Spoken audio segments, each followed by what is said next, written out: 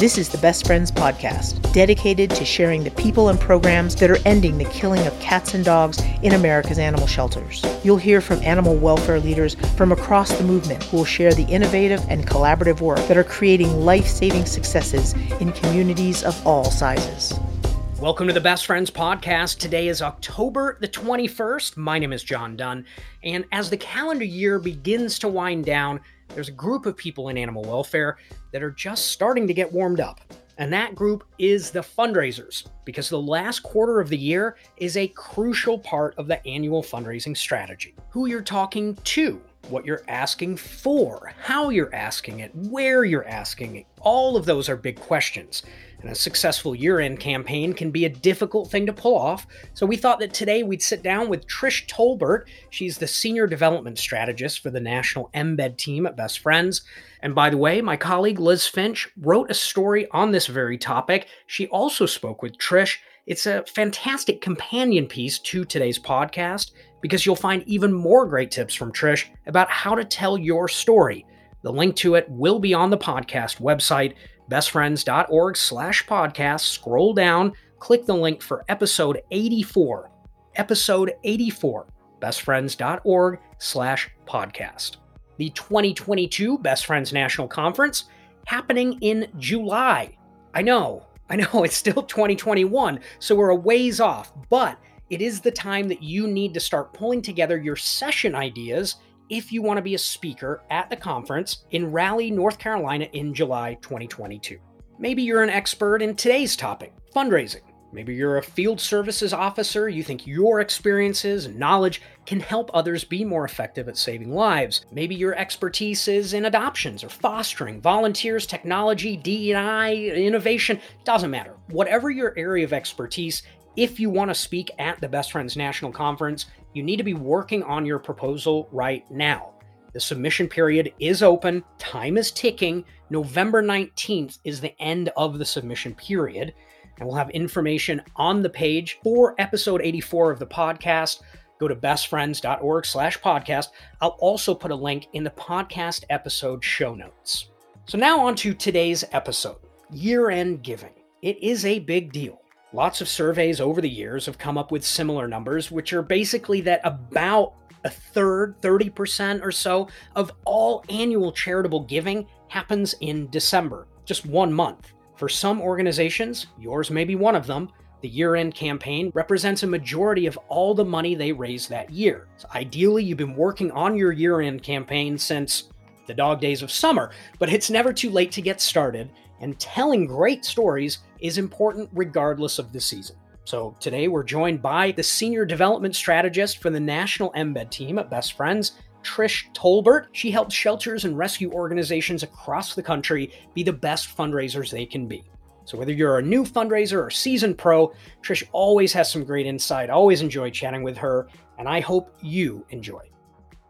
Now, Trish, loyal listeners of the Best Friends podcast are likely to know your name, and I mean the seriously loyal because you were a guest on the second episode all the way back in April of last year.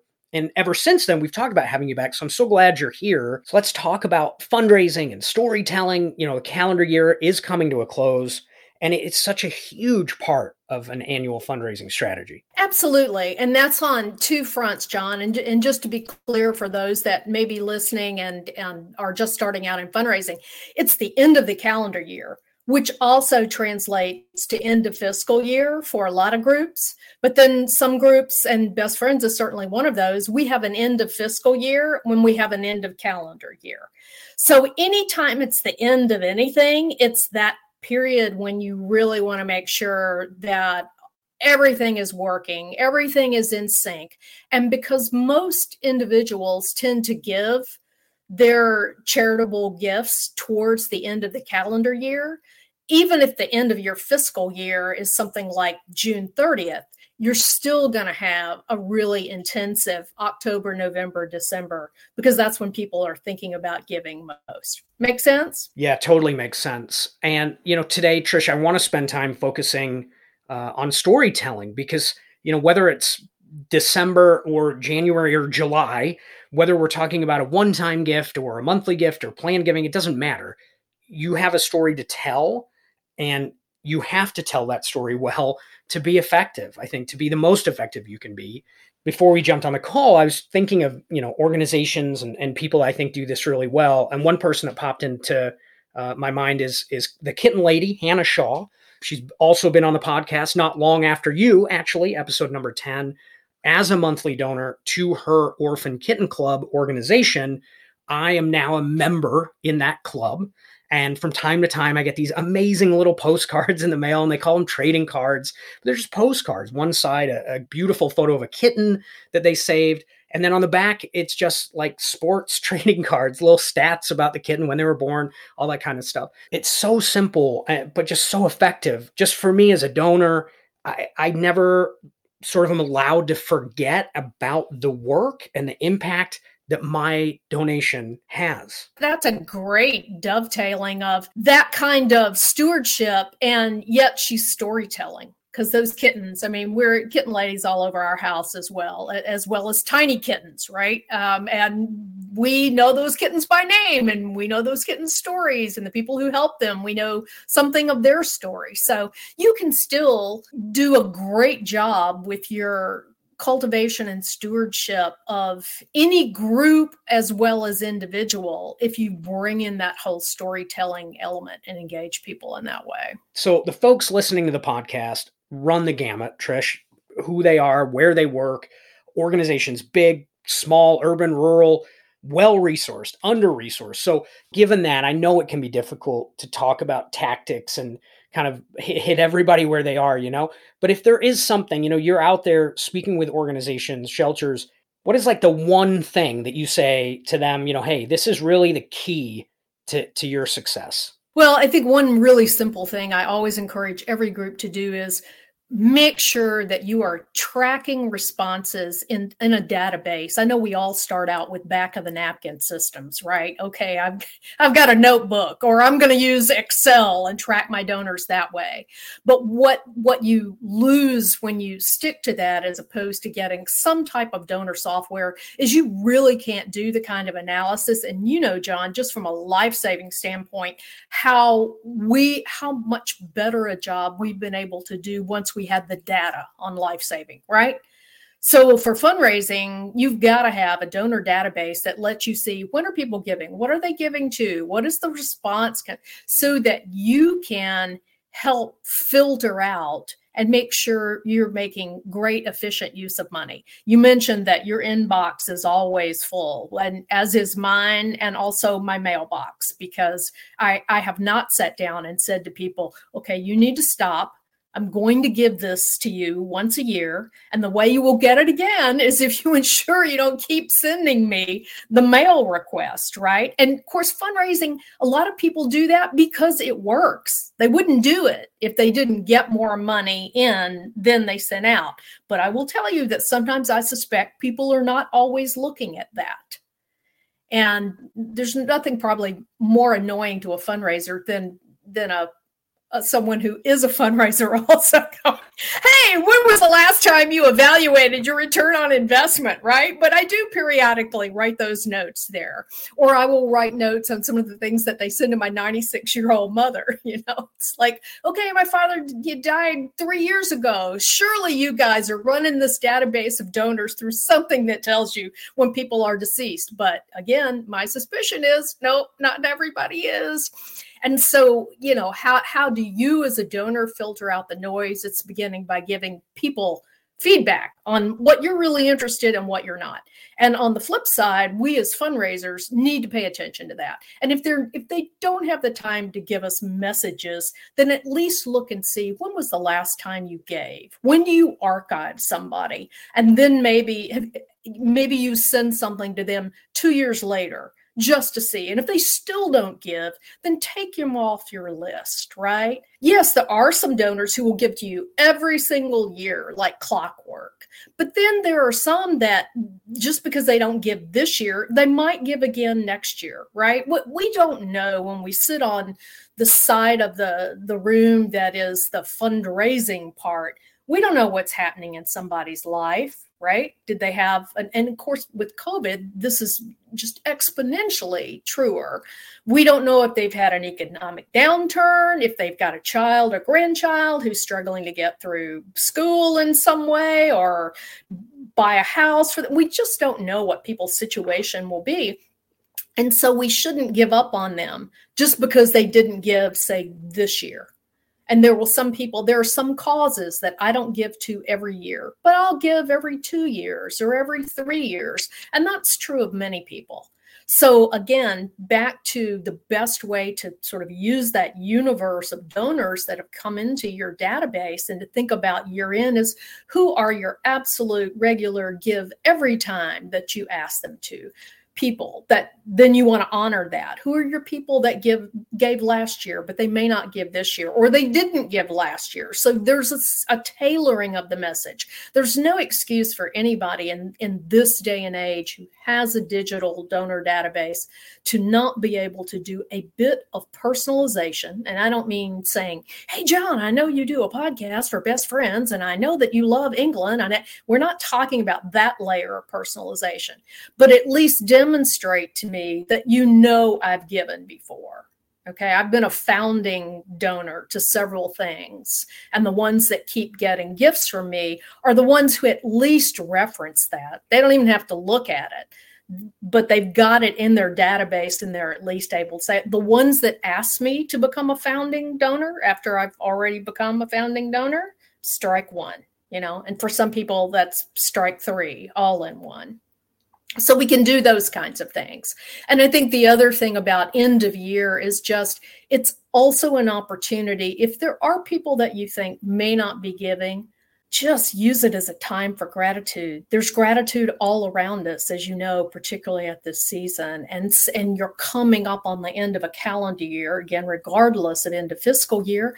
And so what has happened in this year that donors have made possible? And the easiest thing to do in your end of year, just communication in general with people, is to push through the filter, take all your communications you want to share with people, push them through that filter of how many times in that communication, regardless of what the channel is, did I say I and we versus how many times did I say you? I would take something like, you have helped us do, no, you have done, right? You've done these things. No one out there really thinks that I'm saying, you, John, took those kittens from Kitten Lady and you personally bottle fed them, but you have ensured that those kittens did X, Y, and Z, got X, Y, and Z. So that is a really simple thing to do at the end of year, is push all your communications through that I, we, you kind of filter. Now, over the years, I've met incredible people in the nonprofit world, right? People who work in other charitable areas, the environment, issues in the developing world. And I get constant grief from them for working in animal welfare because, it's so quote unquote easy for us in animal welfare because we've just got puppies and kittens, right? So easy. We just put photos of kittens out and the money rolls in. While they're sort of joking, I think they're also kind of not, because everyone listening to this has those individual moments, an adoption, a foster success story, great story about a staff member, going above and beyond, a volunteer. So it's hard to pick one thing, but am I right in saying that when we are talking about fundraising and being effective and that appeal, we really do need to have focus around one thing? One thing to illustrate programs, principles, that's how you start, because that's what the human heart is able to absorb. So I'll give you for instance. I just helped one of my teammates on the Embed team write a thank you. This was actually a thank you, not an ask, but I'd have done the same thing for end of year. And we started out with the story of one dog who, frankly, would not have had a second chance at life had there not been new programs put in place based on the community's new commitment to animal welfare and this particular donor's help. And so it wasn't that the money was given to this dog particularly. The money was given to the programs that this dog then benefited from. So we told that story, and that's easy for our brains to absorb and our hearts to take in. And we see this animal, we connect with it, but then you build out from that using, I always say, use your stats, your statistics to show scope and scale. So we moved right out of that story and the thanking. We thanked, wow, can't wait to share with you what's been happening this year. Stories like this one. And we told the story. And then we moved out of the story and saying, of course, this dog is representative, and representative is not the word I use, but this dog's like the other XYZ. And I give a number of dogs that we see at the shelter every single week. And because of your generosity, we're now able to offer a second chance at life for those dogs and for the people who are caring for them. Because there's always going to be people connected, right? Maybe it's adopter, foster, staff member. We know what the morale situation is like in shelters across this country. So when staff members are able to go home at night, knowing that some of the things that they are doing every day because of new programs are making sure that animals get a second chance, that's a powerful impact to convey to the donors. And I think we should never miss a chance. Yes, we do have some people out there that care primarily. My husband is a vet tech at zoos across the nation. He likes animals a whole lot more than he likes people. But as a donor, he can appreciate the fact that it makes a difference in the lives of people as well. So how are we choosing the right stories then? When there are lots of great examples, things that maybe I, John Dunn, employee, am drawn to may not be something that resonates with the public in the same way. I think we do such a great job at Best Friends of identifying these stories of impact, helping folks feel part of it. But it feels like it would just be a huge amount of pressure to have to be the person choosing what stories to tell. What is the one story that's really going to grab the heartstrings and motivate people to get involved? Well, there's usually never just one right thing. So, you're right, John. It's a choice. That's a double-edged sword. You've got a lot of choices. You've got to cut through it. But you don't have to sweat, oh my God, if I don't pick the right story, people aren't going to respond.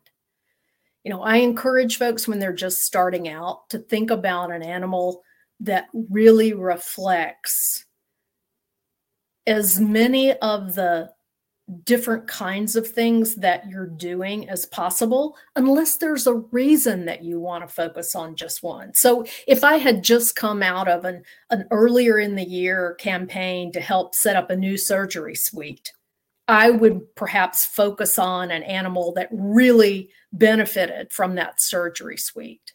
The story that I just mentioned before, we really wanted to talk about 3 new things that had happened. Actually, 3 things like open adoption.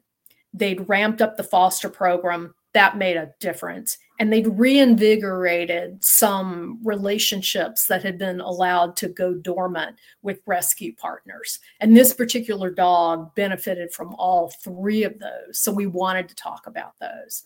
So you can start if you like. Sometimes it's just that a story pops up and everybody around you is going, oh, well, that's a great story. And you had asked me before to think about what are 3 things I can do right now? And one of those things I think would be start a way of collecting stories for your team, whether your team is large or small. Mike Bricker, and I give him full credit for this.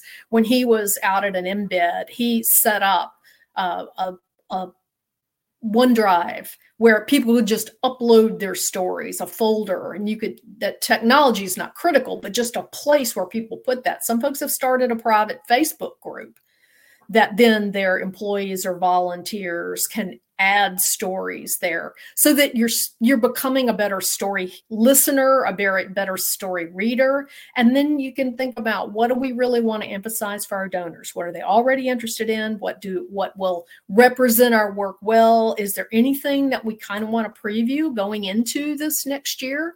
And then begin to push through the stories through whatever themes or values. Maybe there's a real value that you want to emphasize. Maybe you really, I'm thinking of a shelter right now in a very large city that is shifting its whole approach from being that punitive, fine giver, somebody who's judging people, to really trying to be the community resource. So I'd be looking for a story that really talked about being in the community, of the community, and being a community resource, and how that whole aspect of their identity made a difference for not just an animal, but a particular family, right? If they're making that value shift, identity shift, the last thing you want to do is tell a story about an animal that makes it seem as if good things just fell out of the sky and had nothing to do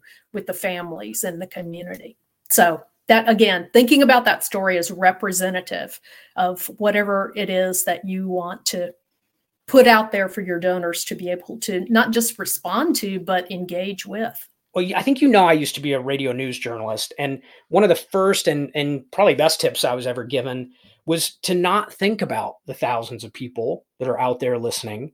Instead, focus on that one person. Who are you telling the story to? And just tell it to them. Who is it? Why do they care?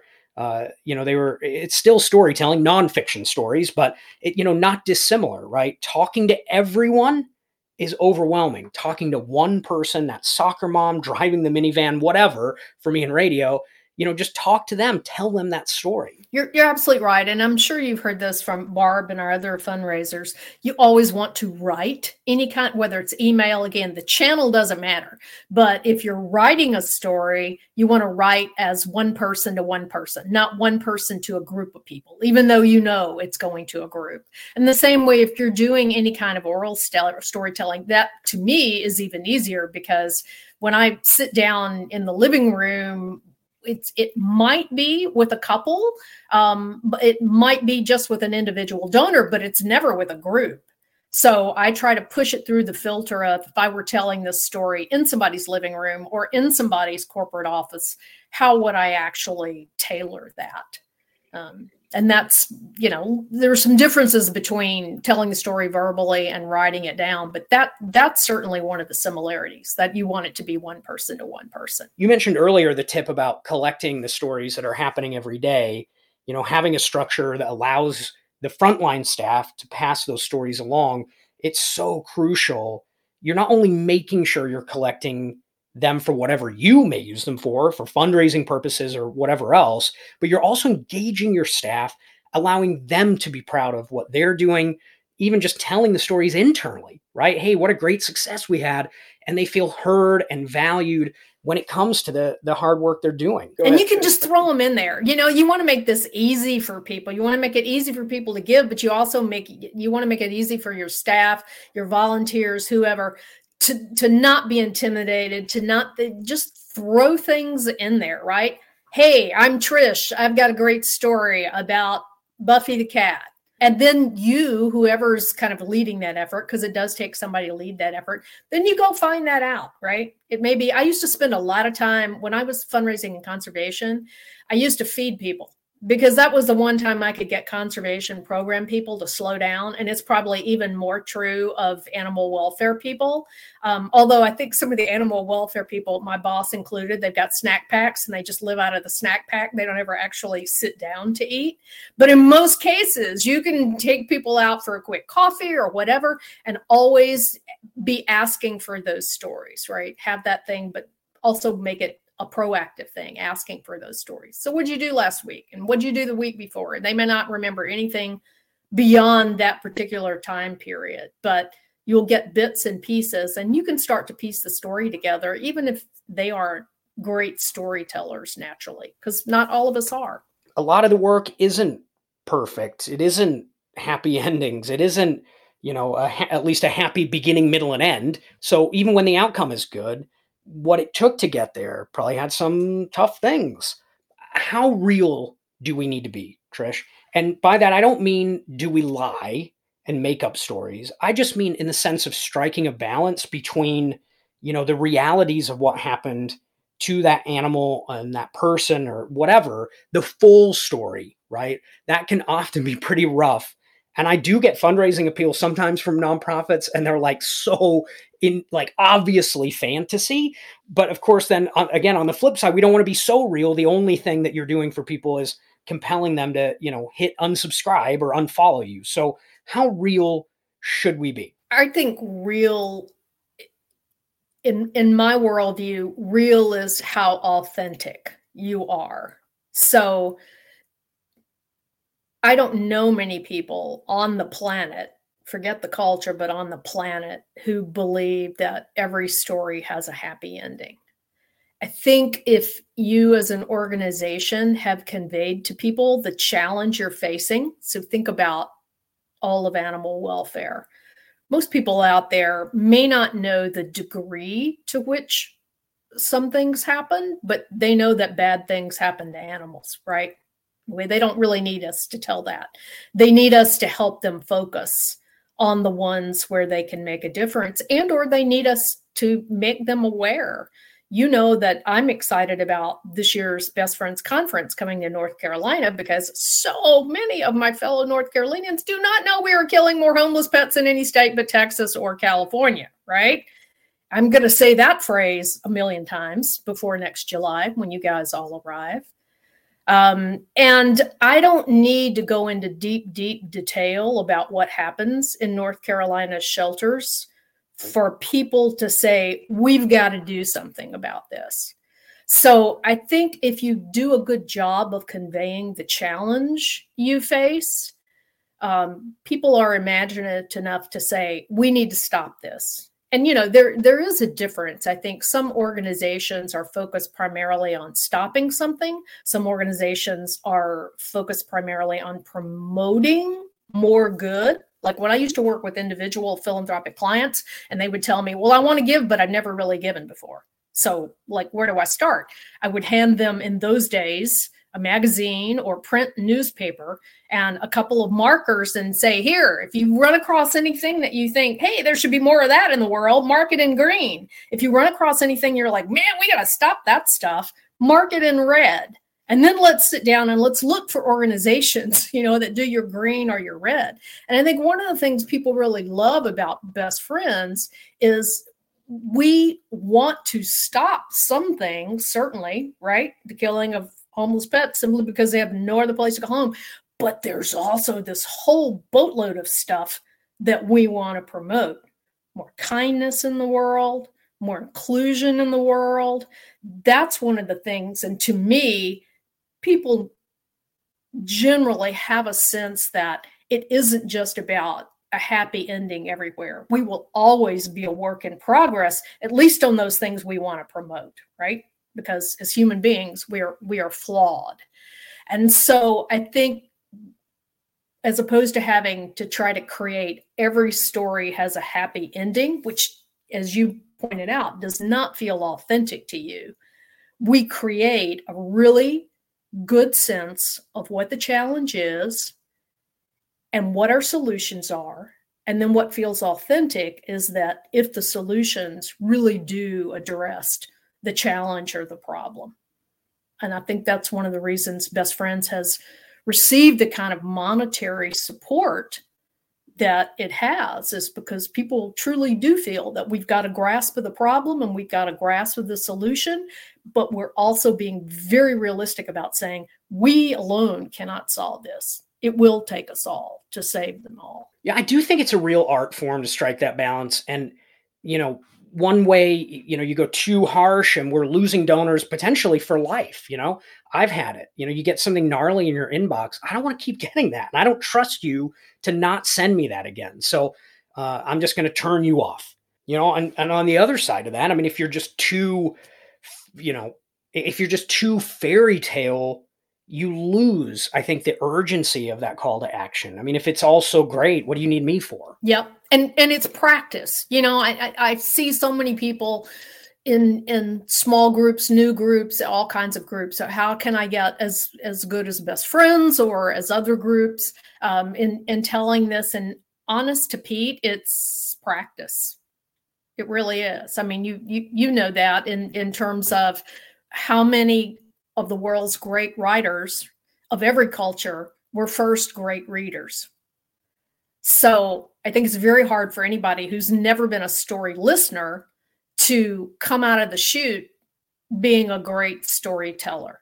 You kind of have to do some deconstruction, and then that's another place people can start. Is sort of, okay, over the next 30 days, just be aware whether you mentioned that soccer mom, maybe she's listening to NPR or whatever people are listening to or reading. Maybe there is a piece of direct mail or an email they get that does affect them with the story that's told. So how did that happen? What was it that reached out and grabbed you? Start deconstructing that. Or even films. Films are a great place to start. If people are watching things on Netflix or any other channel, and there's a particular film that really grabs you and you can't let go of it and you can't stop thinking about it, then sit down and deconstruct what that was back of the napkin. All right. Was it the characters that did it? Was it the timing? Was it I would tell you, and this is getting into advanced stuff, that when you're doing verbal storytelling, timing is so much part of it. You know that, right? I've seen you use timing. You know really how to use timing. But all of those things. But you can just start with the deconstruction. And that's one of our development communications folks, Christelle Delpret, who's just an amazing storyteller. We put together a little PowerPoint deck that we're going to try to get up on the website so anybody can look at it, that just helps you kind of deconstruct a story that Christelle wrote about an animal, and then encourages you to kind of put that back together again with your story. So you deconstruct the story of this dog and who were the heroes and what was the plot and what was the setting and that kind of thing. And it's just, a couple of paragraphs. We're not talking War and Peace here. And then you flip that and, all right, so look around at the animals you're working with.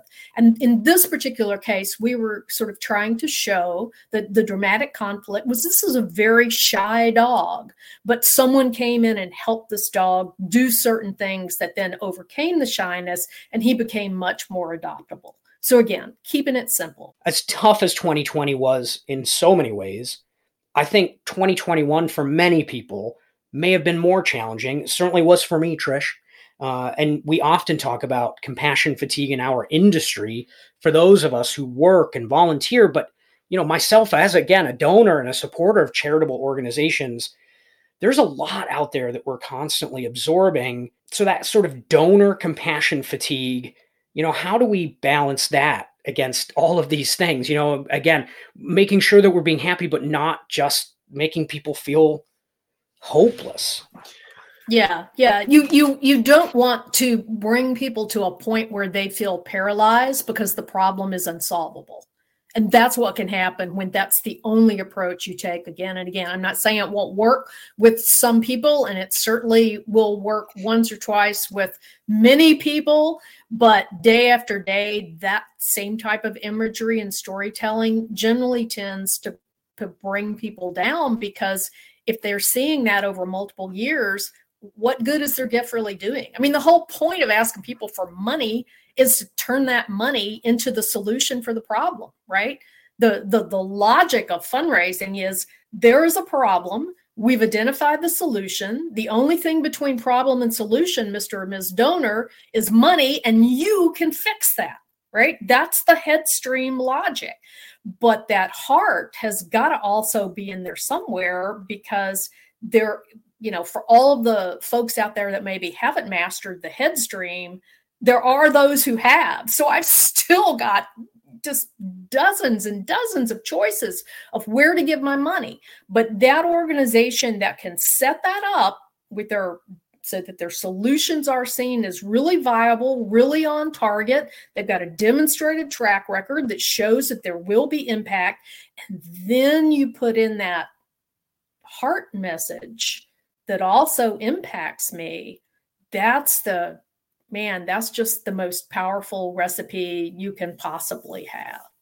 I can make a difference. That's what it all comes down to. All the other stuff may help in terms of public recognition, tax benefits, it affects that when and how much. But the why would we give in the first place is because I feel like I can make a difference in the world. It's just such an opportunity to like empower people, especially in times like this, I feel, where it can feel a little hopeless at times. You get on and doom scroll social media and like nothing makes sense anymore. So sometimes I think there are opportunities there to help people realize that there are good things happening in the world and that they can be a part of those good things and be part of changing what can often feel like a very difficult time. Yeah.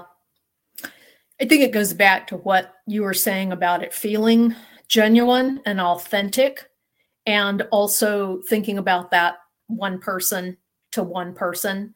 We can't cover every situation. We don't know who is continuing to be, who's lost someone, who's lost a job. So, but I also don't think that we're in the same mode that we were when COVID seemed to be part of the lead of everything we're saying.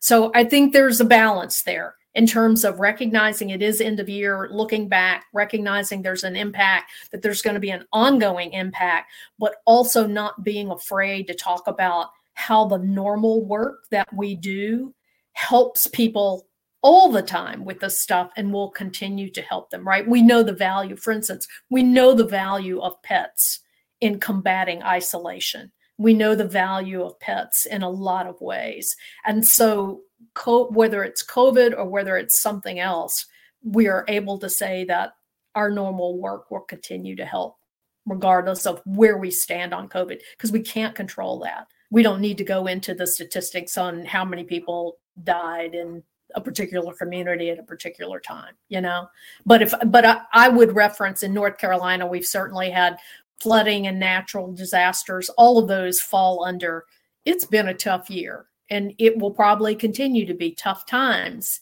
And here are the things that pets bring to our lives that help us get through those tough times. Let's make sure that we don't falter in supporting those. Dear Trish, 700,000 people have died from COVID, but you know who didn't die?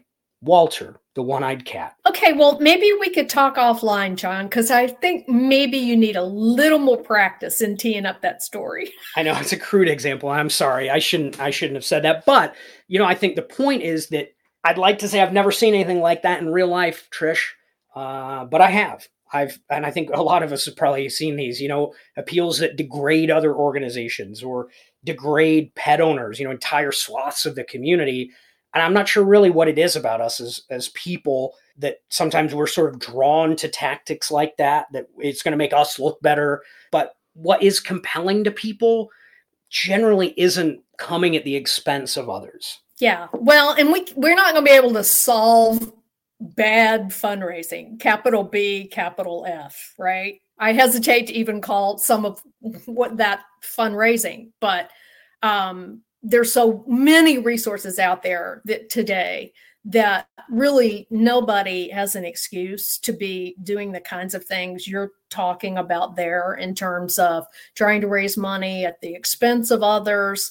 That just tells me either you haven't figured out what the solution to the problem is, and you're not able to talk about your solution, because that's what you should be leading with. Here's what people are smart. They will compare your solution to the solutions of others. They're going to know who's showing an impact or not. You need to help them see that impact, but it's not going to do you any good to get out there and try to raise money at the expense of other organizations. That's not a long-term strategy at all. And talking about your work is the best way to go, and just in terms of, not just our natural humanity among us, but also just effectively over time.